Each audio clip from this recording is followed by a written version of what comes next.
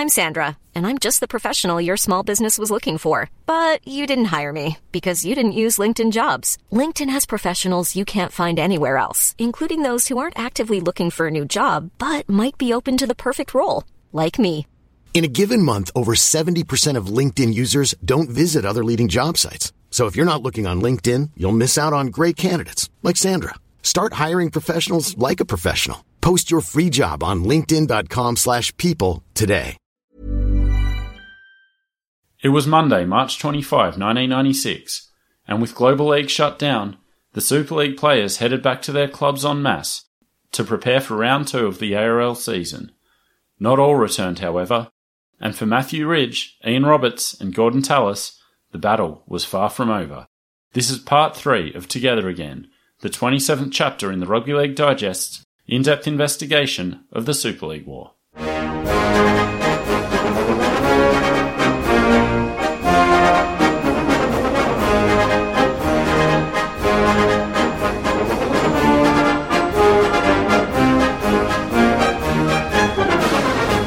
Welcome back to the Rugby League Digest. I'm Michael Adams, here with Andrew Paskin. How's it going, Andy?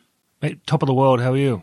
Conflicted about this one. This has brought up some real teenage trauma in me, some of the subject of this episode. So that's for the back half, so I'll try to proceed as best I can until then.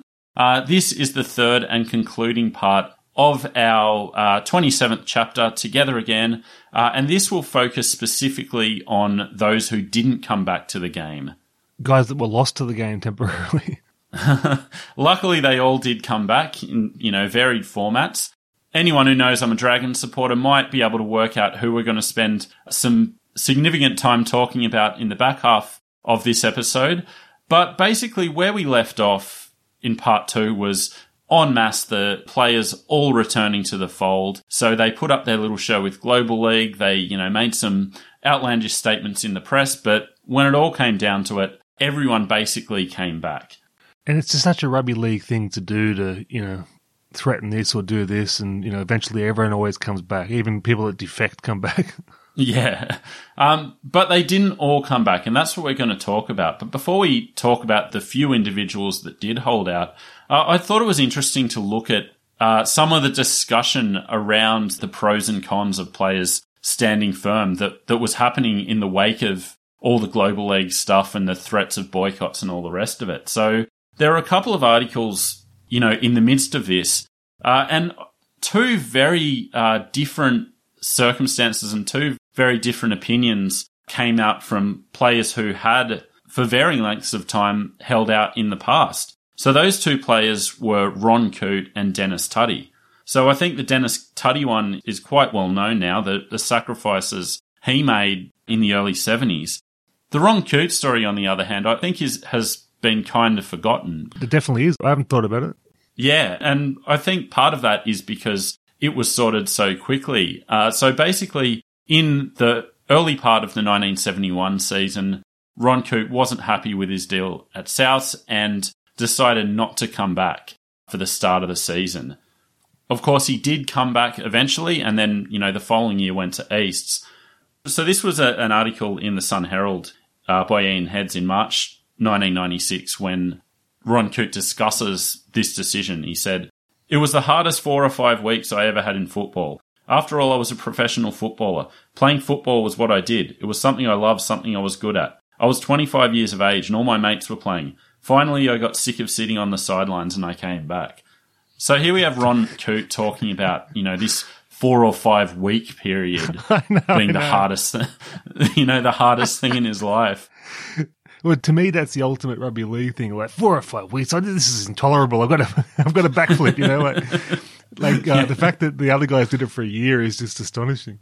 Exactly, and Ron Coote, already an international, would go on and multiple premiership winner, would go on to win even more premierships and more acclaim at East in the following years. I don't know where he was with his McDonald's empire in the early 70s, but became a very well-off man post his football career. Described this experience as gut-wrenching, this 4 or 5 weeks. Dennis Tuddy, on the other hand, nowhere near as decorated as Ron Coote.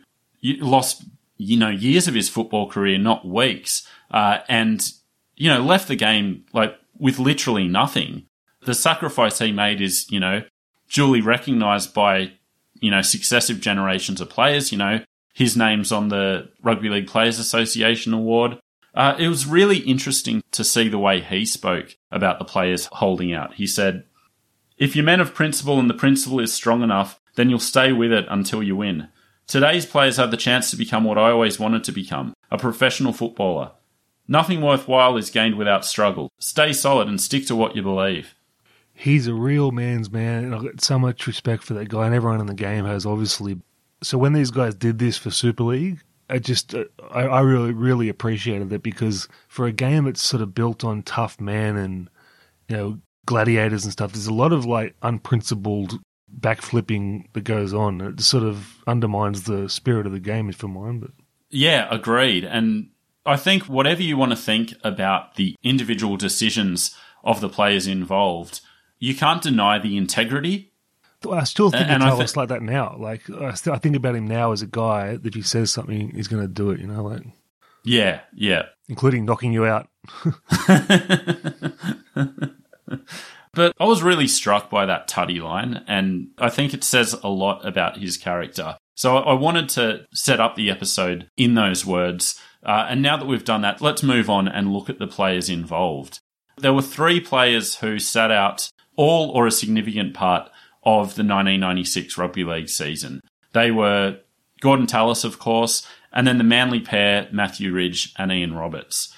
Before we get to those 2 individuals, I thought it was interesting looking at Manly and some of the drama that was going on in Super League terms. So, we've said it before, it was very much no unrest in the nest, and despite, these strained allegiances, the Manly players seemed to just all get on with business and get on with it. There was some ruffled feathers in the nest, with a fallout in the Manly cheerleading squad, with a couple of the cheerleaders defecting, which didn't please Monique Carroll, wife of Spud, who was the coach of the Manly cheerleading squad. First of all, the name Monique Carroll is the ultimate cheerleader boss name. This has made me laugh so hard reading the research. The cheerleaders are dragged into this war now. Is there anybody that hasn't been touched by this war? I know. It's so crazy. So Monique Carroll came out and said, "At this stage, I know of 2 of my girls who have gone to Super League, and others are auditioning. Naturally, it's tempting for my girls, because my information is that they're getting paid $350 a game from Super League. Manly don't pay their girls, but they get everything they need. I was a cheerleader for 13 years, and we didn't get paid. You do it because you love the club, and it's a way of being part of your club in the area." Yeah, how funny is cheerleaders analysing the packages? they're going to China, there's going to be TV deals for us, There's shades of the ARL blazer-wearing type saying, playing for Australia is an honour. You shouldn't get paid for it. But we're talking about girls defecting for $350, It's like... You got girls named Tina getting swept up in the Vision, right? What next, the Canteen ladies? Roz has gone over to Super League. So let's move on from that and turn to the players themselves. And I want to start with Matthew Ridge, who... Is there a more obvious signing for Super League than Matthew Ridge? No, but I was just thinking about that then. It's I got so much respect for Tallis for what he did, but I never put Ridge in the same category, and he did the same thing. And the reason is, I think, is because he would have done this just for the niggle. Yeah, yeah. It's not really the principle, it's the stick it up you bloke sort of thing, you know what I mean? I think with him. Yeah. Yeah, totally. And, we'll get to it. Unlike Tallis, Ridge did come back. Any Dragons fan will remember his appearance in the grand final that year, but that's a story for another time. The funny thing about Matthew Ridge is he was kind of 10 times Laurie Daly in his outlandish public statements and, got nowhere near the same amount of flack for it. And I think that can all be put down to the fact that, everyone already thought he was a dick. I don't remember him being a mug lair. I remember him being sort of arrogant and swaggery on the field. But looking back now, he was a mug lair, right? Yeah. But, making some really strong points all along the way. I haven't disagreed with Matthew Ridge once in this series. Not even joking. Yeah. Yeah, no, totally. It's maybe the way he phrases some of his grievances, but like he's basically always on the money. The way he addresses his reason for signing with Super League, and, you know, his disappointment at the way the court case came out. This was in that same interview we discussed last week in the Rugby League week of March 1996. He said, "If Super League goes away, we've only got an Australian competition, and we're all going to go back to park football. Nobody I know wants to go back to playing Balmain on a cold Saturday night in front of 3,000 people who were only there because they got free tickets. That actually happened last year." Yeah, 100%. Where it gets funny and where maybe he could have phrased things a bit differently, you remember his comments about all respect to His Honour. I think similarly, anytime Matthew Ridge starts a sentence with, "I'm not being disrespectful," you know something good is coming next. And so in that same article, he said, "I'm not being disrespectful, but Souths, Balmain and the Gold Coast, who wants to play them? I don't." Oh, Jesus. Excuse me.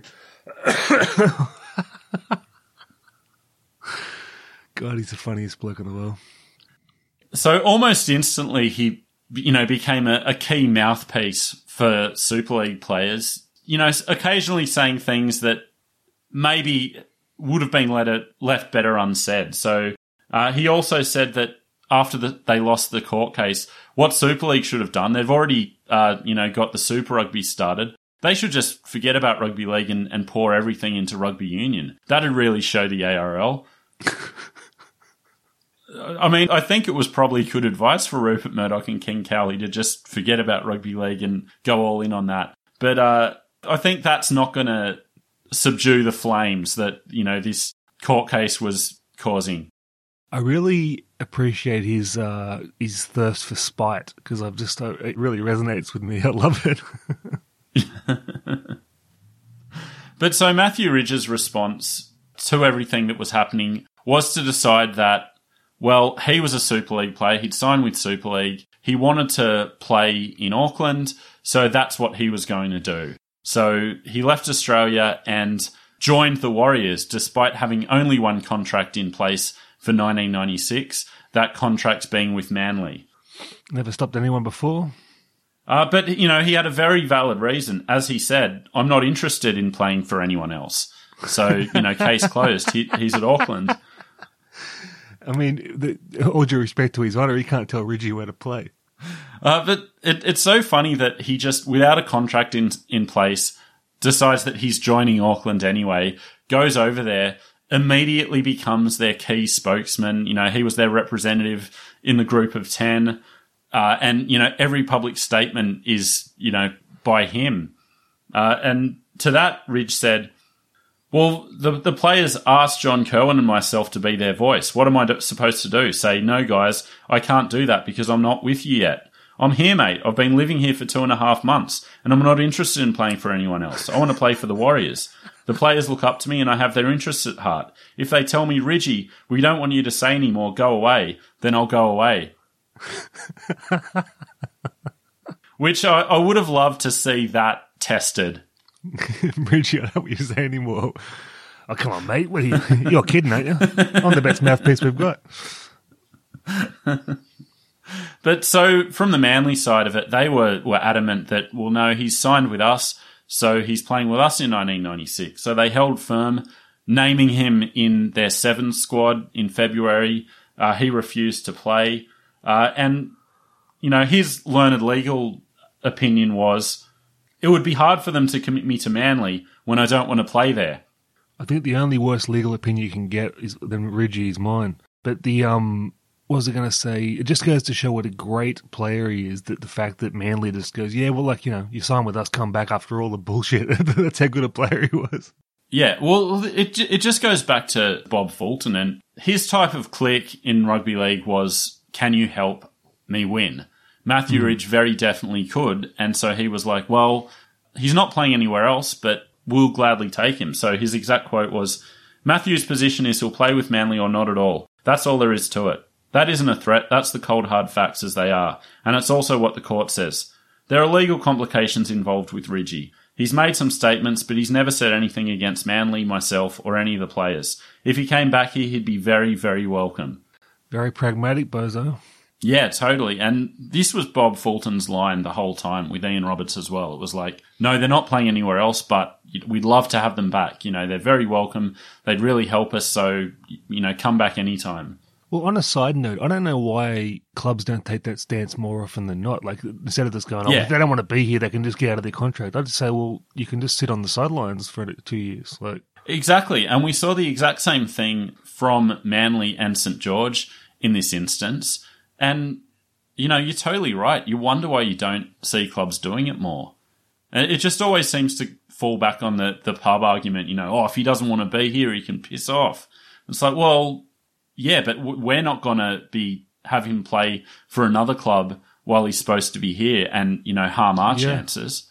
What about we make an example out of one or two of them and then see if they want to sit out for 2 years and ruin their career? Yeah, exactly. And so in the midst of this, court action was filed. So, I mean, I think it's a fairly clear breach of contract. But an interesting element of Ridge's legal argument was that he was challenging his Manly contract on the basis that it was signed when a salary cap was operating. And I mean, I think that's pretty good grounds to argue that... To say it's invalid. Yeah. It's like a contract was signed when one set of financial conditions and restraints were in place.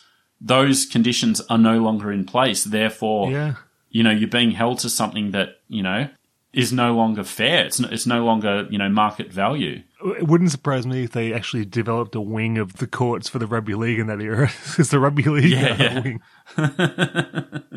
But so it's, you know, the case never made it to court in the end. Ridge came back. But I think that would have been really interesting if that side of things had been tested. There's so much left untested in this whole war, isn't there? Yeah, there really is. So basically the first hearing of the matter wasn't scheduled until late April. So from that point on, Ridge was starting to realise that his chances of playing in 1996 were very slim if he went through with the court case. So I think that's one element we're going to keep in mind as we think about him returning to the fold. The other side of things was that the Warriors management at least were very unequivocal in saying, he's not our player, he's not signed to us, don't sue us ARL, don't sue us Manly, it's nothing to do with us, it's all on him. So the chairman, Gerald Ryan, came out and said, he has no position with the Warriors. As far as I'm concerned, he's a Manly player. We haven't bought out his contract, and right now I don't think we would. Even if we wanted to, I don't think the Warriors could afford to buy out his contract after what has been done to us. How are they hurting for cash already in 96? Yeah. But also, it's just classic Matthew Ridge that the chairman of the club has come out making public statements saying he doesn't play for us, he hasn't signed with us. Meanwhile, Matthew Ridge is there representing the club and talking about the boys and all the rest of it. Well, the chairman obviously didn't realise that he wasn't interested in playing anywhere else. If he'd known that, he would have been and Ridge further strained relations between him and Warriors management in the midst of the Global League crisis by telling Warriors season ticket holders that their season tickets would be valid under Global League and that they'd be setting up a new infrastructure, so Warriors employees were invited to apply for positions. So he's destabilising the actual club from the foundations. He's a one-man wrecking crew, a hurricane. He took it even further by going after the club's key sponsor as well. So this is the first reading we're going to do from the Book of Ridge, Take No Prisoners, in this chapter. But there was a meeting between the players and some of the board members, one of those board members being Brian Blake, the boss of Dominion Breweries. I'll let Ridgie tell the story.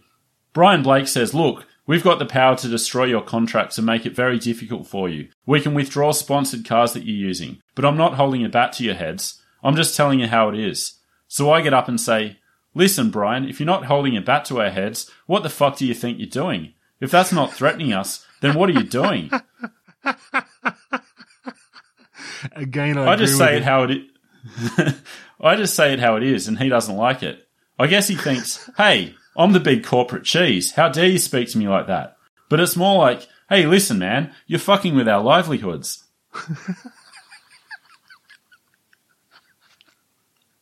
Can you imagine?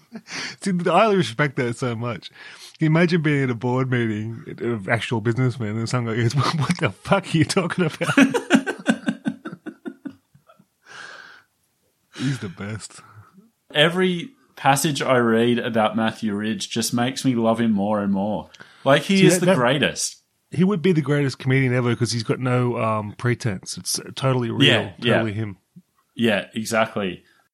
But so as this was all going on, the noose was gradually tightening. It was looking very unlikely that he'd be able to play for Auckland, and Manly kept calling. So Auckland, went out of their way to distance themselves from Ridge, not taking him to away games, especially an early season encounter with Manly, reiterating over and over, he's not our player. Well, so hang on, like, why was that even a consideration if he's not their player? Yeah. Like, I wonder all through this, like, is he wearing the club polos and like what is his involvement? Like, is he being invited to all these meetings or is he just showing up? Surely it was the player power because, like, why else wouldn't they just have security remove him from the boardroom if that was the case? Yeah. I think there was a bit of a struggle behind the scenes. So John Mooney was one who first attracted him to the club. And there was some friction there because I think early on Mooney wanted him there. The Warriors board didn't. So I think the coach and the players kind of wanted him there. So that's probably how it all played out. Well, all due respect to the Warriors board, I mean, who else were they going to be playing? He's international. Like, why wouldn't they want him there? Yeah, exactly. I guess they just didn't want to get sued. You can see that in all of their actions throughout the war, whether it was, the threat, the possibility of going back to the ARL or this circumstance, they seemed to live in constant fear of being sued, which in this climate is probably for good reason. Yeah. But offering some very rare introspection, Ridge, in an interview with Danny Weidler, said, I've pushed myself in a corner and I didn't think it would go down this road. I don't regret my stance for 1 second, but I didn't think it would get to this point. I never thought it would go this far. So I think by early April, he's, really thinking that, oh shit, this is really happening. I thought they'd just let me go, but now, I'm going to have to go back to Manly. Well, that's the classic rugby league, 4-week itch. I should be playing with the boys, like. Yeah. But I think one of the other things on Ridge's mind was the fact that he got to the Warriors and found the setup not to his liking as it was with Manly. So despite Mooney's early support of him, Ridge, fell out with Mooney quite early on in the piece. Didn't really rate him as a coach. That's something we'll come back to talk about in 1997. But I think after working with Bob Fulton for so many years, Graham Lowe before that, Ridge got there and thought that Warriors training was just a couple of steps off the pace. And he was particularly critical of Mooney's communication skills. Well, let me ask you this. How many times have you heard this in rugby league that the coach was a bad communicator when the job is literally 100% communication? Yeah, totally. How do you get past the meeting if you're a bad communicator? And they just go, oh, he lost the dressing room, he can't communicate. Well, that's sort of on the board for hiring him. When we did our 1987 episode, back in the old days of the show, we were talking about Mooney at Parramatta in 86 and, winning a premiership there, going on to have great success at Wigan. But I was like, was he really that great a coach or did he just always have an awesome team? Yeah. And I mean, he did have his defenders, like Peter Sterling was one who spoke glowingly about him as a coach. But, you see him in this situation, the first time he's really been tested with, I wouldn't even say it was an average roster. It was like a pretty good roster, really. And he couldn't really get them going. Expansion club, though. But I mean... Yeah. And almost made the semis the first year. Yeah. And so in the end, Ridge did come back. So in late April, on the 24th of April, in the Rugby League week, Bozo once again, said where he was at. He said, as far as I'm concerned, he'd be welcome back here with open arms. Matthew hasn't criticised any individual in this club and he hasn't got personal. He took a stand and that's his prerogative in a democratic society. but things have changed dramatically since he made his decision. I love when they bring it's a free country argument into it, you know? Yeah. But one of the most telling things for me is that when I was like researching all this, I was like, okay, I've got to go back to the book. I want to see everything that Ridge said about his decision to come back. There's got to be some gold in that. In the end, you got a 2-sentence answer. I end up heading back to Manly for the 1996 season anyway. The court battle looks like it'll be more trouble than it's worth, so I give it a miss. I mean, I wish I had that easygoing attitude to life like he's got. And he plays what's in front of him in life and the field. Yeah, totally. Oh, wasn't feeling it, so gave it a miss.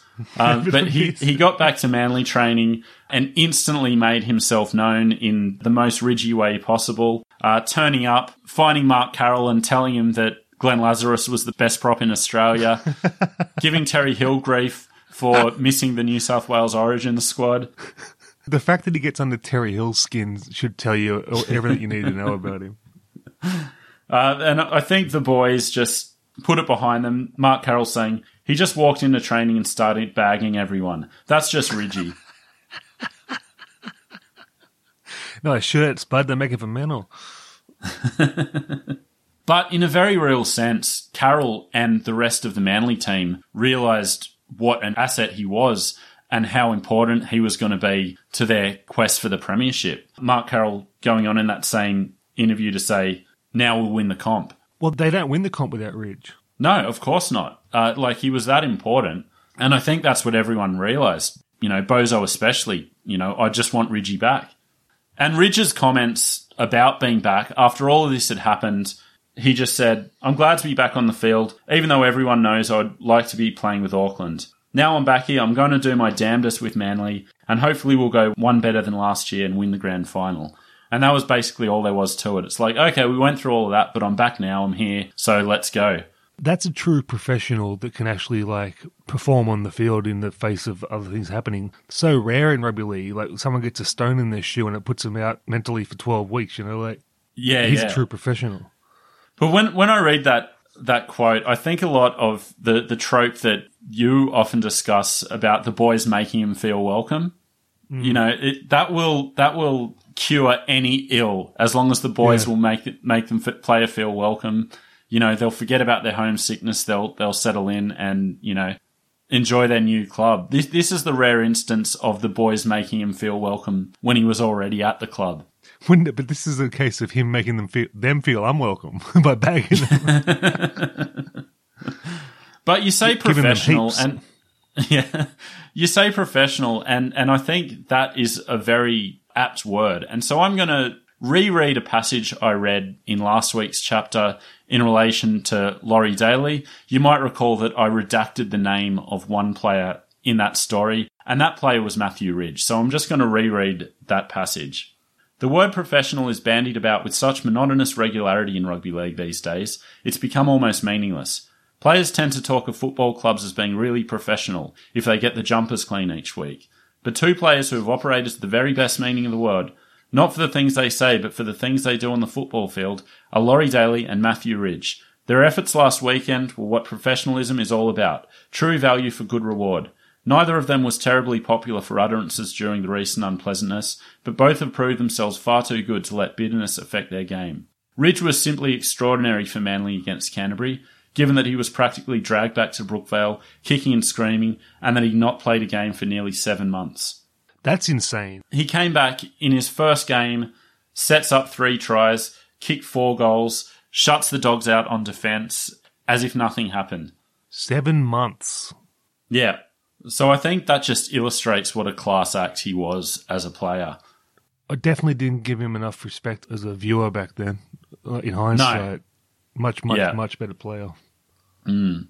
But so the other player at Manly who didn't come back was Ian Roberts. And unlike Ridge, he stayed gone. He didn't come back at all. And we discussed it a bit when he signed with Super League, but this was a period where so much was going on in his life. He obviously came out in the midst of all this. He was also going through, some bad financial problems, lost all his money. So there was a lot going on with Ian Roberts at this time. And also he had a, bad injury that was going to keep him out for most of the regular season anyway. So, I mean, I don't think in his book he specifically says he had depression, but you can see that, like, something was off with his mental state during this period. He was just dealing with a lot of changes in his life and a lot of personal struggle. And I think that factored into his ultimate decision. You forget how big a monumental thing that was, the first pro athlete to come out in this sport, and it's going to knock you around a bit, surely. And the thing about it was that once he came out, he suddenly became a lot more visible in society, and he was like getting opportunities that other rugby league players weren't getting in terms of some of the media coverage he was getting.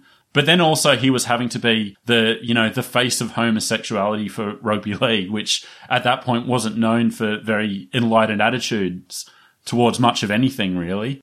He went on the Footy Show after coming out, and this was a genuine effort by the hosts of the Footy Show to kind of, make their stand and say that, like, it's fine, it's a normal thing in society. So, as rugby league, we've got to embrace this and just go on with it. And what more normal way to do that than have Matt McCoat come out and say, "You're welcome, Ian." Yeah, and that's where I was getting at. I think it was a genuine attempt that just went horrifically wrong. There's the Matt McCoat. There's Fatty Vaughton saying that he heard the rumours, but when he was at Manly, but he doubted it because Ian was a good bloke, which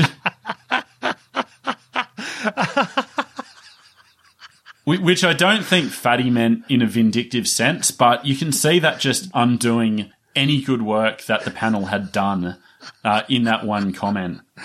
I mean, like, that's so funny. Yeah. I mean, to their credit, in the months that followed, the Footy Show guys went to efforts to make amends. I don't know if these ever made it up to Newcastle, but there are all these, like, posters on the train stations in Sydney with, like, Fatty and Sterlo and, I don't know, Blocker, whoever else. I think they were wearing hats or shirts or something that said, "Say no to homophobia," a message along those lines. So, they went through with an attempt to fix that and to, like, hammer home the original message they were trying to convey. I sort of remember it at the time, and it was like everyone was all positive about it. Even guys in Newcastle that, backwards sort of blokes, was like, "Mate, he's a horse, but, each to their own, It was like it was a positive vibe, but in a backwards way, Yeah, totally. But I feel so bad for Ian Roberts over the years because he's constantly, like, seeing this progress happen and then something, coming along to undo it. And this cycle just kind of repeating itself endlessly. Like, so just a few years after this was happening, you had Trent the flight steward and, he's caught up in these cycles yet again.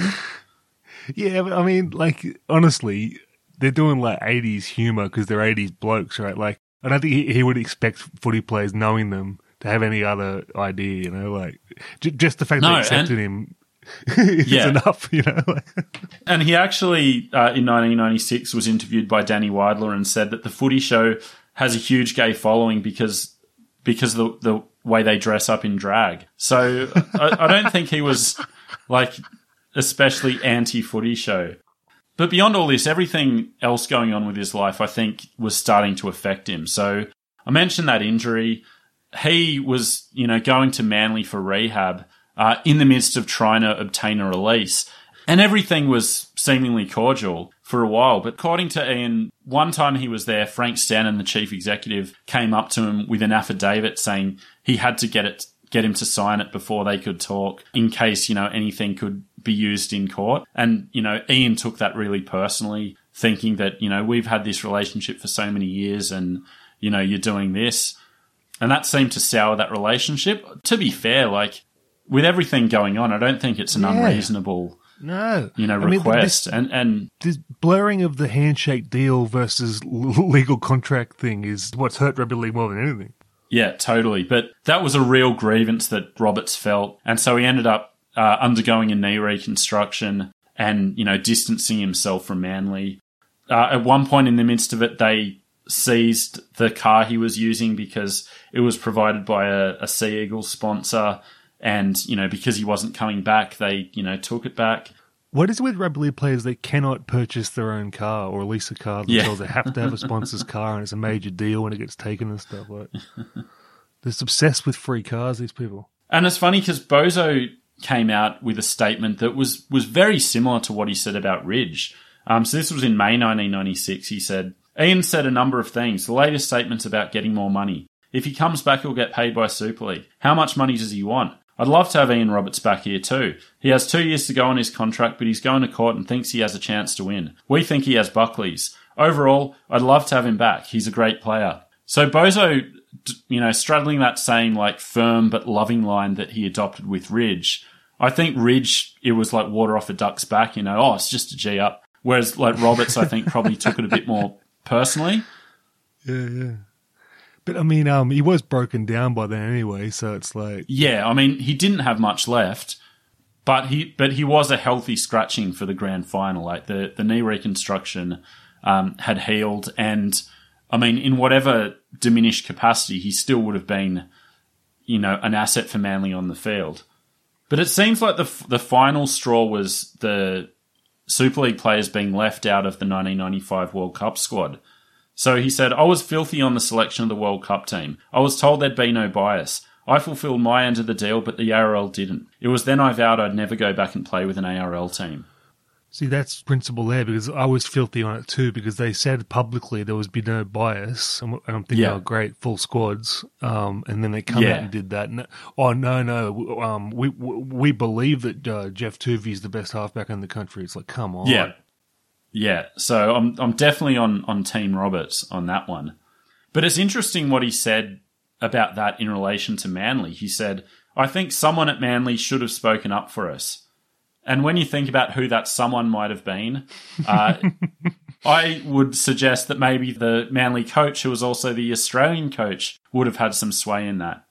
But it's funny that, like, even after all these harsh words flying either way, Ian Roberts went out of his way to say how much respect he had for Bozo and Frank Stanton and the players. Like, at grand final time, he said that he was really, pulling for them to win it and, and saying, Bozo, I'm still close to Bozo and he fully understands why I'm not playing. He sounds like he really loved the joint.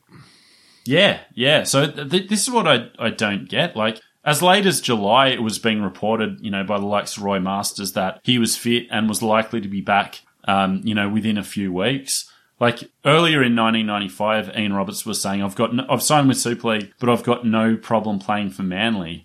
So that just makes me think that it is like all these bigger issues that are playing on his mind, with his ultimate decision. I think he was just really hurt by the experience. If you're having personal issues, what you don't need is a genocidal civil war in your sport you play. So that was Manly. Let's turn to the other club that was having an issue with this, and that was the Dragons. So obviously Gordon Tallis is the main player we're going to talk about in this, but starting the year, several Dragons players had either trained with Super League clubs in the off-season or had done that and was still yet to return. So starting the 1996 season, Nathan Brown, Jason and Paul Stevens were at Cronulla. Anthony Mundine had spent time in the off-season training with the Bulldogs, and, all of them were, at the start of the season, not with the Dragons. I forgot about the Stevens brothers.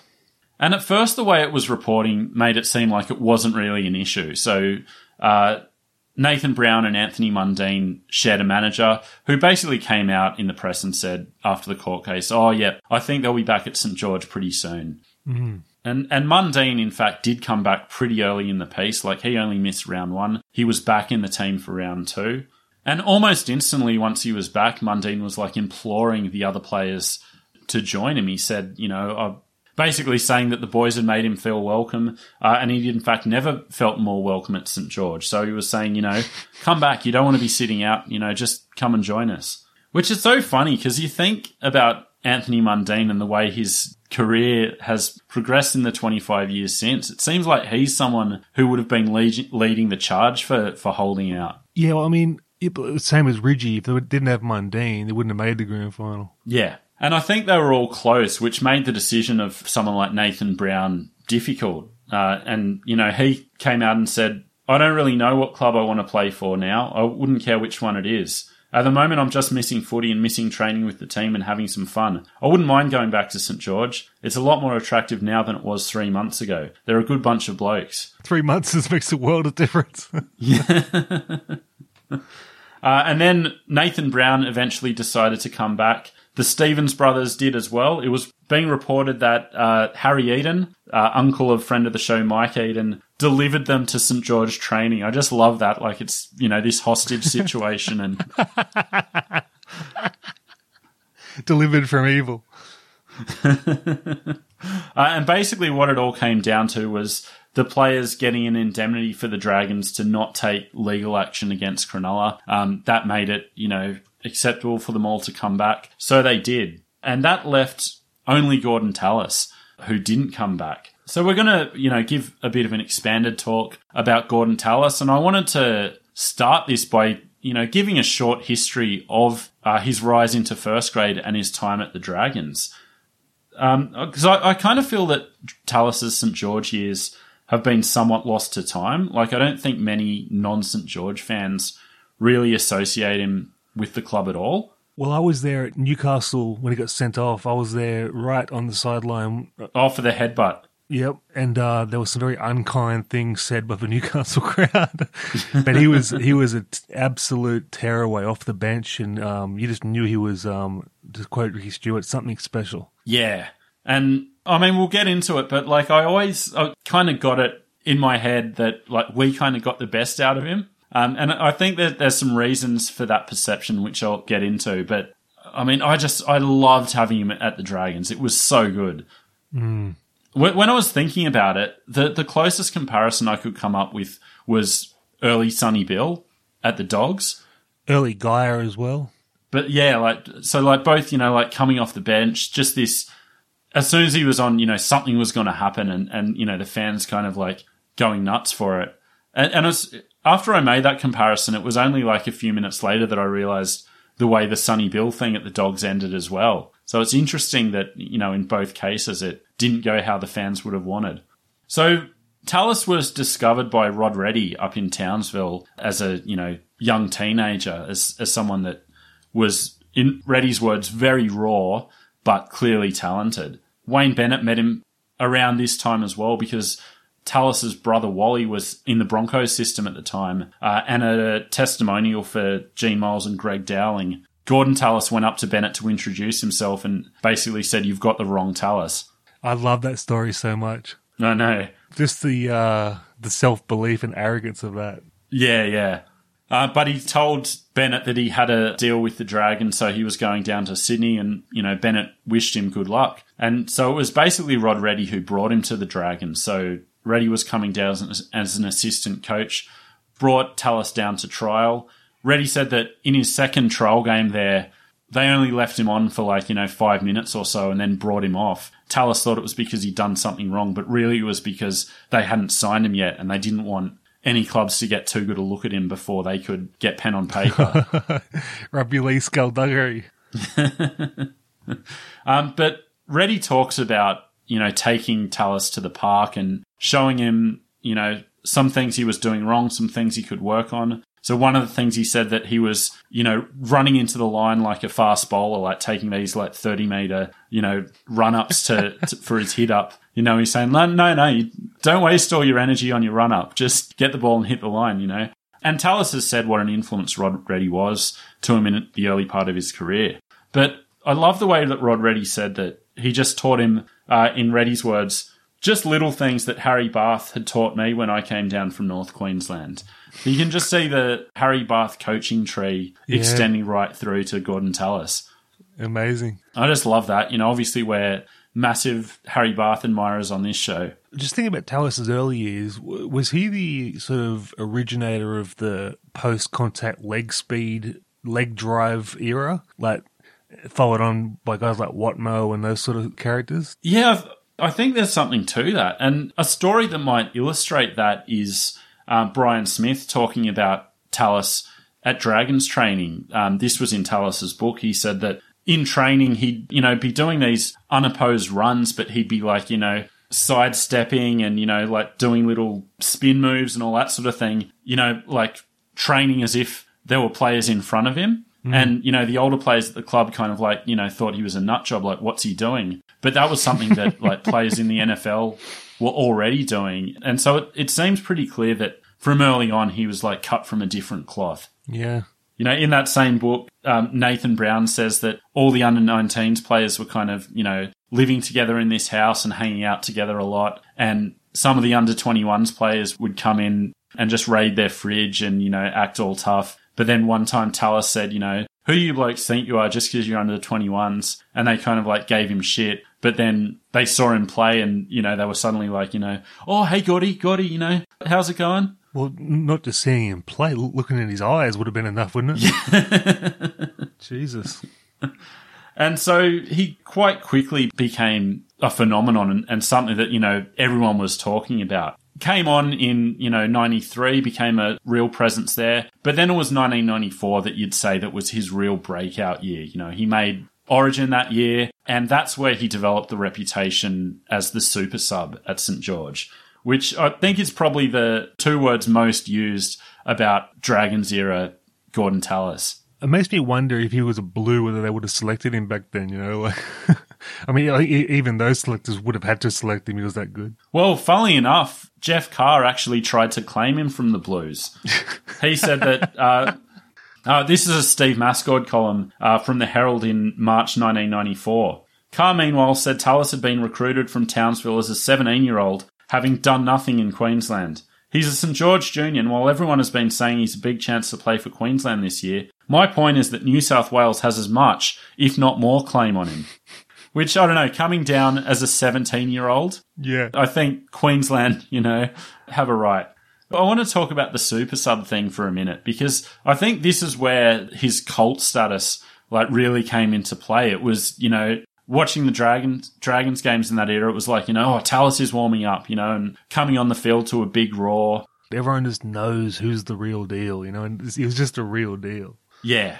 But I think this kind of, the way he was used as the super sub through 1994, I think that's coloured my perception of the Dragons getting the best years of him, because I always felt Tallis at the Broncos was just never quite as destructive as he was at the Dragons.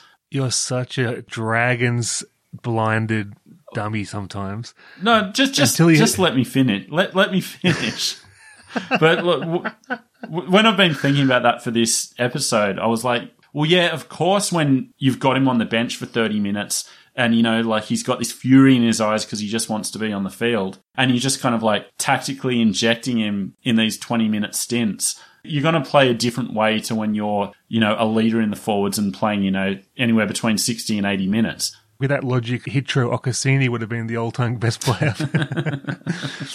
But yeah, like until he hurt his neck in Brisbane, he was like the best forward in the world.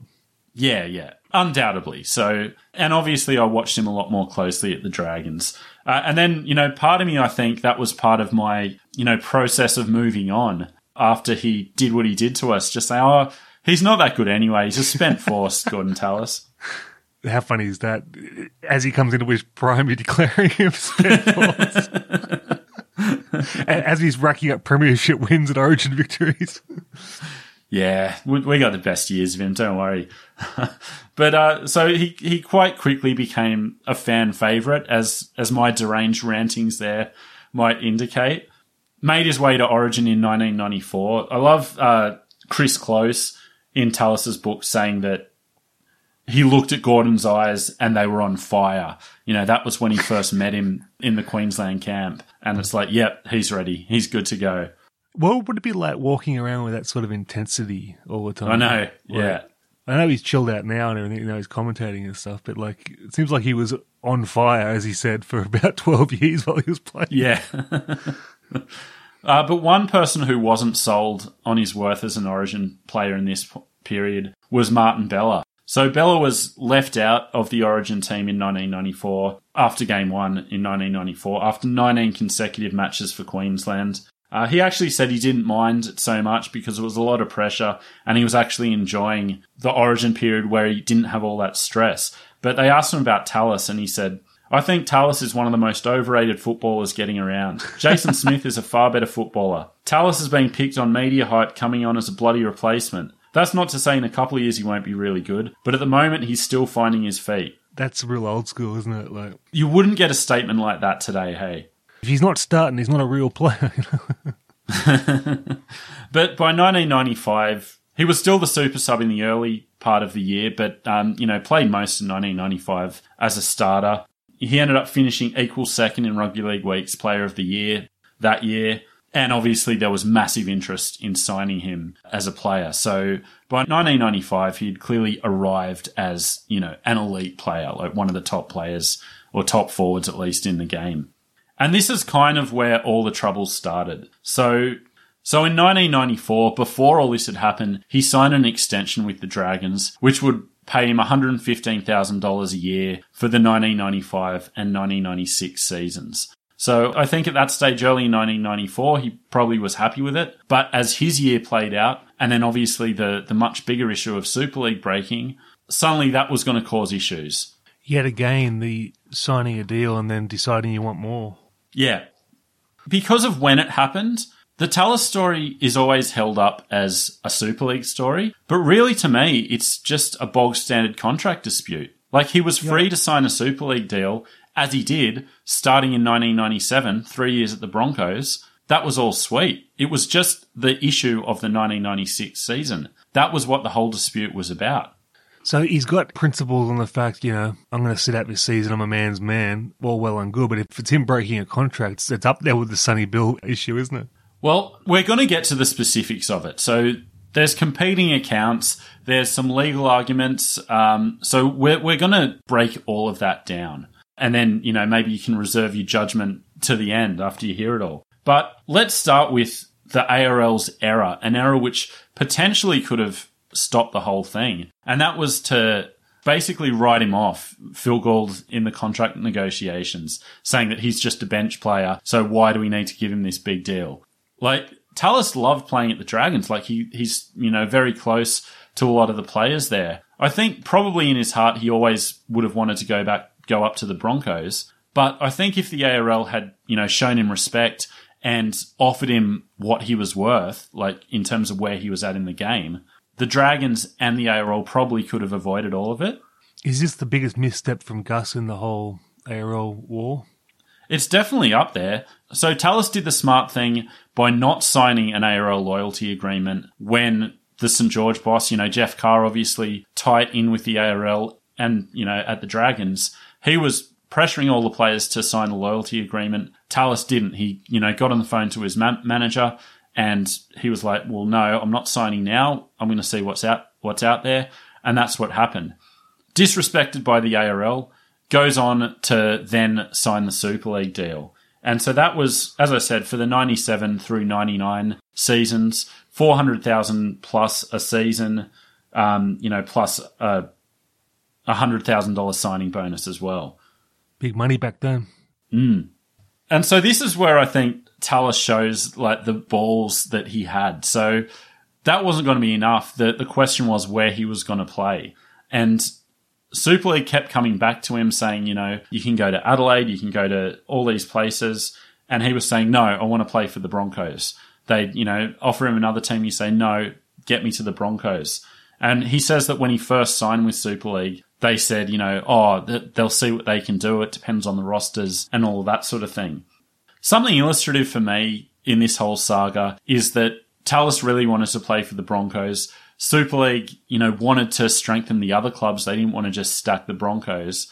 And I think this highlights how they're always going to struggle with this, all these clubs and all these players, they all believe in this vision and they're going to do everything possible to make this competition as good as can be because of this vision. Tallis said, it threatened the whole concept because they really wanted a strong, even competition, but I wasn't all that interested in that. Yeah, the visions of a larger bank account.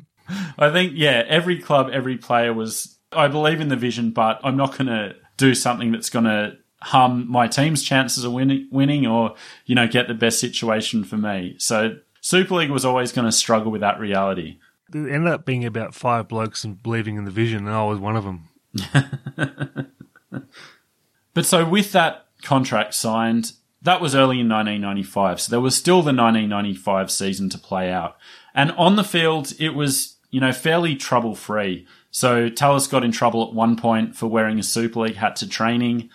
Brian Smith chipping in for that, and Tallis later conceding that, that was juvenile. Interestingly, Tallis said that in one game during 1995, a St. George player told the Super League signings that they're not putting in because they've signed with Super League. Well, but for the most part, it was fairly smooth sailing, and they had a decent year. And as I said, Tallis had a year that really put him on the map as a rugby league talent. But where it really fell apart was off the field. So Tallis is adamant that Jeff Carr offered him a release. So in his book, he said Saints couldn't afford me, and then he added, but I'll give you a release at the end of the season. I can still hear him saying those words as if he was standing right in front of me now. With that undertaking, I went back to Super League and signed. And Jeff Carr is equally adamant that never happened. He said, we were never going to give him a release from his contract. It wouldn't have made any sense. He was contracted. It's as simple as that. We were very keen to keep him, but had very little money. I may have indicated that we would have difficulty matching the contract. He might have misconstrued that, but there was no way I meant we'd let him off the last year of his contract.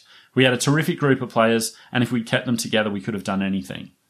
My guess on this situation is both guys believe in what they're saying. It's like... I don't think Tallis is lying. I think he definitely believes that. But it just doesn't make sense to me that Carr would release him. Why would you?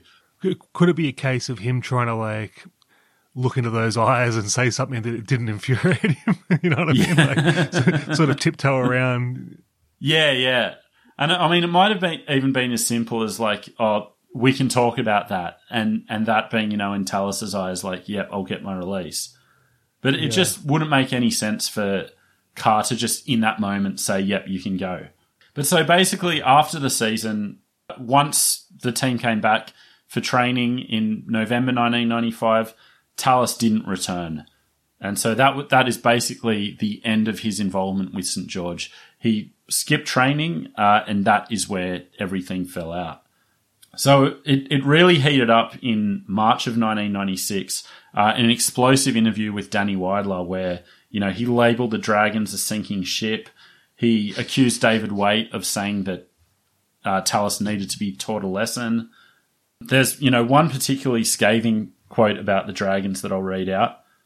I love it here at the Broncos. This is 10 times better than Saints. I still like all the boys at Saints, but I'm angry with the club. Brisbane offered them a fair bit of money to buy out my deal and they knocked it back. How dumb are they? Their board are all prehistoric. They're all dinosaurs. Fair dinkum. Now it's not just money and me getting paid peanuts. It's my family too. What's funnier than the fact that he's now a dinosaur in rugby league? Yeah, I know. And a classic element of contract dispute at this point, Tallis had brought up the fact that he wanted to be close to his family, saying, his mum had moved down to Brisbane and he really wanted to be near her, thus let me go play for the Broncos. I've never seen a sport or any organisation with more reliance on family, doing it for the family, wanting to be near the family, homesickness. Yeah. And there was a rumour going around at the time that the Broncos had bought a house for Tallis's mum. In that same interview, he denies that that's the fact. The column quotes, Gordon swears she's renting it. So I don't have any intel on this, but I think you can see that maybe the Broncos could possibly had been paying the rent on that house. It seems there was a lot left unsaid in that sentence. It's all conjecture, mate.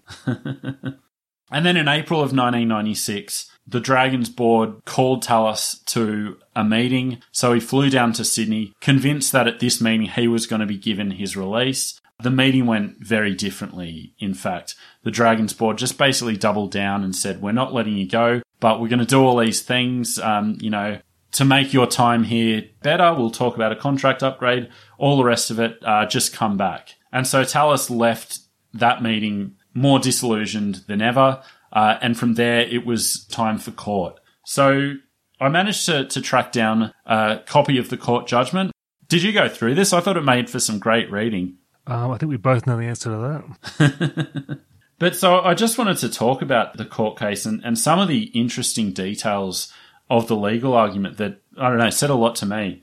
So basically, it all came down to the issue of an upgrade. So both parties accepted that there was a breach of contract in place. That wasn't being disputed. It was whether Tallis was entitled to an upgrade and whether the terms of release offered were adequate for the Dragons to have to consider that release. So basically, in his contract that he signed, at the end of the 1995 season, the contract was due for a review and a potential upgrade for the 1996 season. The Dragons' argument, which I think is pretty straightforward, was that he didn't turn up for training in November. When he boycotts training and doesn't come back to play for us, that makes us very unlikely to view a contract upgrade in a favourable light. Mm-hmm.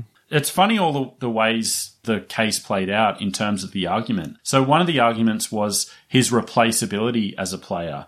So Rod Reddy spoke as a witness for Tallis and said that he felt that Tallis's services had been adequately replaced inside the St. George Club. By whom? Well, he nominated Scott Goulet, David Barnhill, Wayne Bartram, and Lance Thompson as, you know, all offering something equivocal to what Tallis brought to the team. Well, I actually agree with that. That's comparable. It's comparable, but, I mean, I guess the Dragons' argument was that, but we're still a lot better team with Tallis there. Yeah. So it's funny, how do you compare an international or Origin player sort of veteran status to an up-and-coming tearaway? It's a hard comparison. Yeah, exactly. And you've got kind of both ends. So you had, you know, Barnhill and Goulet on one end. You had Tallis in the middle. Then you had Lance Thompson, you know, making his debut in high school. And anytime a player debuts in high school, there's a lot of buzz about, you know, this kid could be anything. And I mean, that was certainly talked about with Lance Thompson at that time. You know, obviously his career didn't hit the heights of Tallis, but I think there's a solid argument there that the Dragons had some good second-row talent emerging and already installed, and therefore he had been replaced. The Dragons brought in David Middleton to argue their case, to say that, well, no, those players are all good, but Tallis offers something special that, you know, can't easily be replaced by, you know, a run-of-the-mill player. And that led to the next question as to the definition of an elite player and whether Tallis qualified as an elite player. So there was a lot of legal argument, and I love the fact that, you know, it was talking about, well, one side saying, well, no, when I consider elite, I'm talking about, you know, Laurie Daly and Brad Fittler. Is Tallis on that level? And the other team having to concede, well, no, he's not quite on that level. And I just love the idea of these, you know, justices having to go behind the scenes and, you know, have a pub-style argument about whether Tallis was elite. Would you submit the Hall of Fame episodes of the RLD as evidence? Or? Yeah. You know, Justice Sandow saying, Tallis, he's done nothing. Martin Bella is a key witness. I mean, surely making Origin is elite level. Yeah, and all this sort of stuff was argued, and that was why Middleton was brought in, talking about him making the Origin squad, coming second in the Rugby League Week's Player of the Year award. Well, everyone loves David Middleton, right? Middo, as they call him, the king of the stats, right? I'd take his advice on constructing an Excel spreadsheet, but, like, wouldn't someone like Bozo be better on the footballing ratings? Well, you've actually got a very good point there, because the court actually sided with Tallis on this matter because he had Rod Reddy speaking for him, and the court said that, well, as someone who was a coach at the Dragons, Reddy, you know, had more of an insight to David Middleton, so they were more inclined to go with Reddy's assessment. How would that be affected if they did this post-Adelaide Rams? Well, I was going to say, like, it's kind of compromised by the fact that the Dragons were also in a legal dispute with Rod Reddy. Like, surely that colours the... Oh, it's murky. It's so murky. But then I guess the final question was whether he had been replaced for the 1996 season. And it's interesting to me the fact that the Dragons went on to make the grand final without him and did better than they did in 1995 with him. And obviously you can argue they'd be a better side and have a better chance of winning the grand final with Tallis in the team. But I wonder legally, just say this court case was played out after the 1996 season, I wonder if legally it would have actually helped Tallis to say, well, obviously I've been replaced because we got knocked out in the first week in 1995 with me there. They made the grand final without me in 1996. Yeah. So that's something that never really got tested. But, I mean, like, think about how good that pack would have been if you did stay. Jesus. Oh, think about it. What do you think I've been doing every day for the last 25 years, mate? Yeah, sorry, don't think about it anymore. So Tallis lost the case, which left him a bit disillusioned with the court process. In his words, the thing that really upset me was that it was as if it was some sort of game to the lawyers. We were talking about my life, but it seemed to me they were more keen on sounding good. That's an argument I know well. They're thinking a good argument can get you a punch in the head easily in Newcastle. I thought you'd appreciate that one. So what does he want him to go out there and go, yeah, no, definitely, Your Honour. So with all that, Tallis was forced to sit out the year, which, I mean, whatever you want to say about who's in the right and the wrong in terms of the contract, like, I say that that is a move of integrity from Tallis.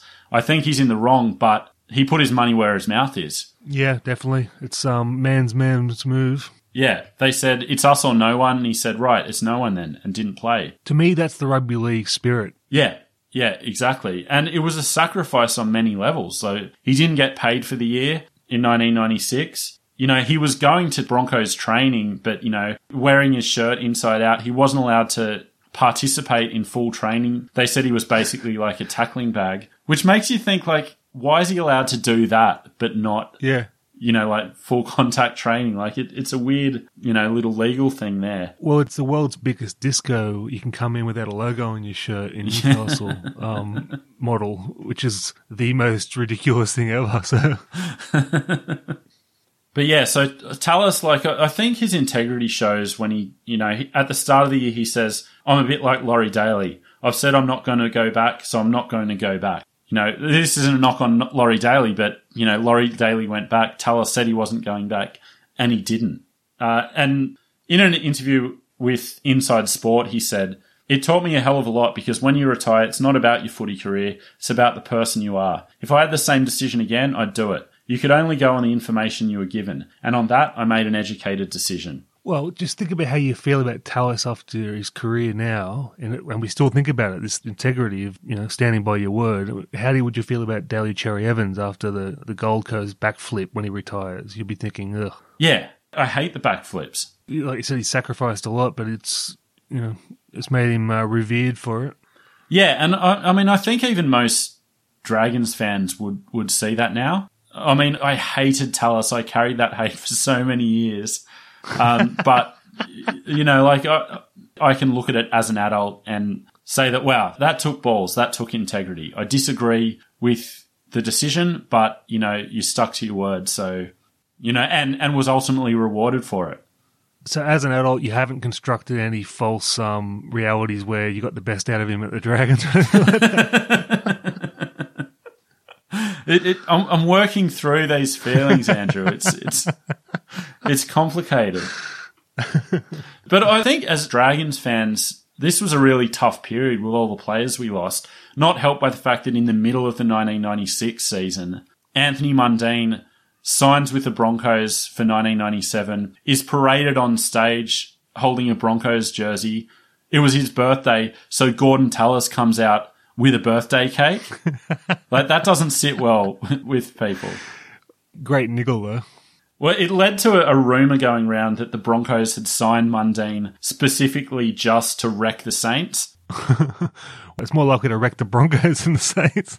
Well, the funny thing was that Wayne Bennett, said he's adamant that he didn't want Mundine. Mundine was basically, forced upon him by Super League. So, as I said, Mundine had gone to Dogs training during the 1995-1996 off-season, only lasted a week because for whatever reason, whether it was Chris Anderson or something else, he just didn't like the vibe. Ended up training by himself for the rest of that off-season. Signed with Super League, and either he demanded or something was worked out that he was going to go to the Broncos. And, Wayne Bennett said, it was basically beyond my control. He did say that, and this was in his book, so 11 years after the incident, he said that he still felt terrible about it to this day, the, parading of Mundine in the Broncos jersey. Yeah, wow. Well, I think he learnt to love Mundine, didn't he, after that, as a player and the bloke? Yeah, I think so. Well, he was in the grand final squad, wasn't he? So, yeah. But, speaking of grand finals, the Dragons had the 1996 grand final to play, and so did Manly. That is obviously going to be a big part of our 1996 season recap in a few chapters' time.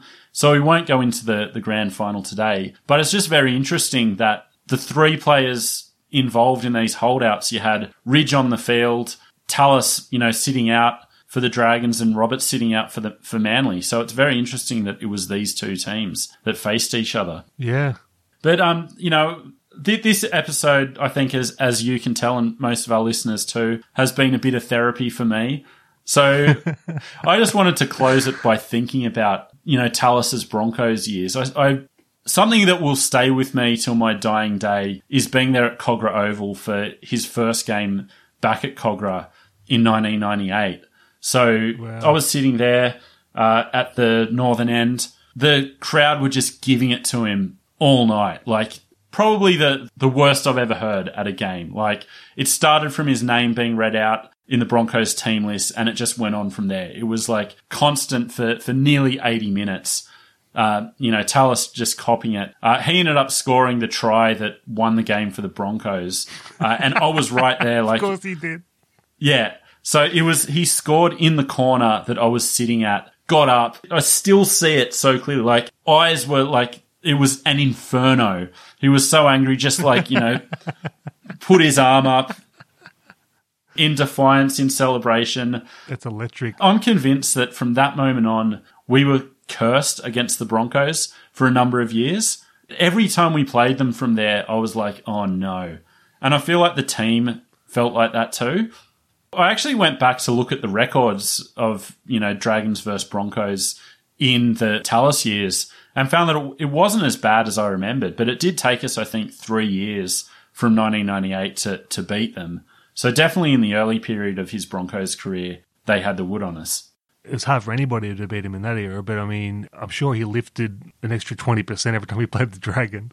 Yeah, yeah. But that's so St. George fans to, instead of being magnanimous, they'd be vindictive and then make the guy so furious he wins the game against them. You got Skull leading the jeers. Oh, no, he was banned by that point. He wasn't there. But yeah, so I want to close this by offering a formal apology to Gordon Tallis for the ill thoughts I carried about him for 20 years or so. All is forgiven, Gordy. And I'd like to say, if we ever meet Gordon, I'm afraid of you. So that is our chapter. As always, we'd love to hear from you, Dragons fans especially, Broncos fans. But anything we've talked about in this episode, would love to hear your thoughts on. This was a big one for me. It was more of an emotional journey than I was ready for. It was, yeah. It really was. I could feel you, the ups and downs on that one, mate. Yeah. So thanks again for listening. We'll be back with the next chapter of the Super League War soon, and we will speak to you then. Take care.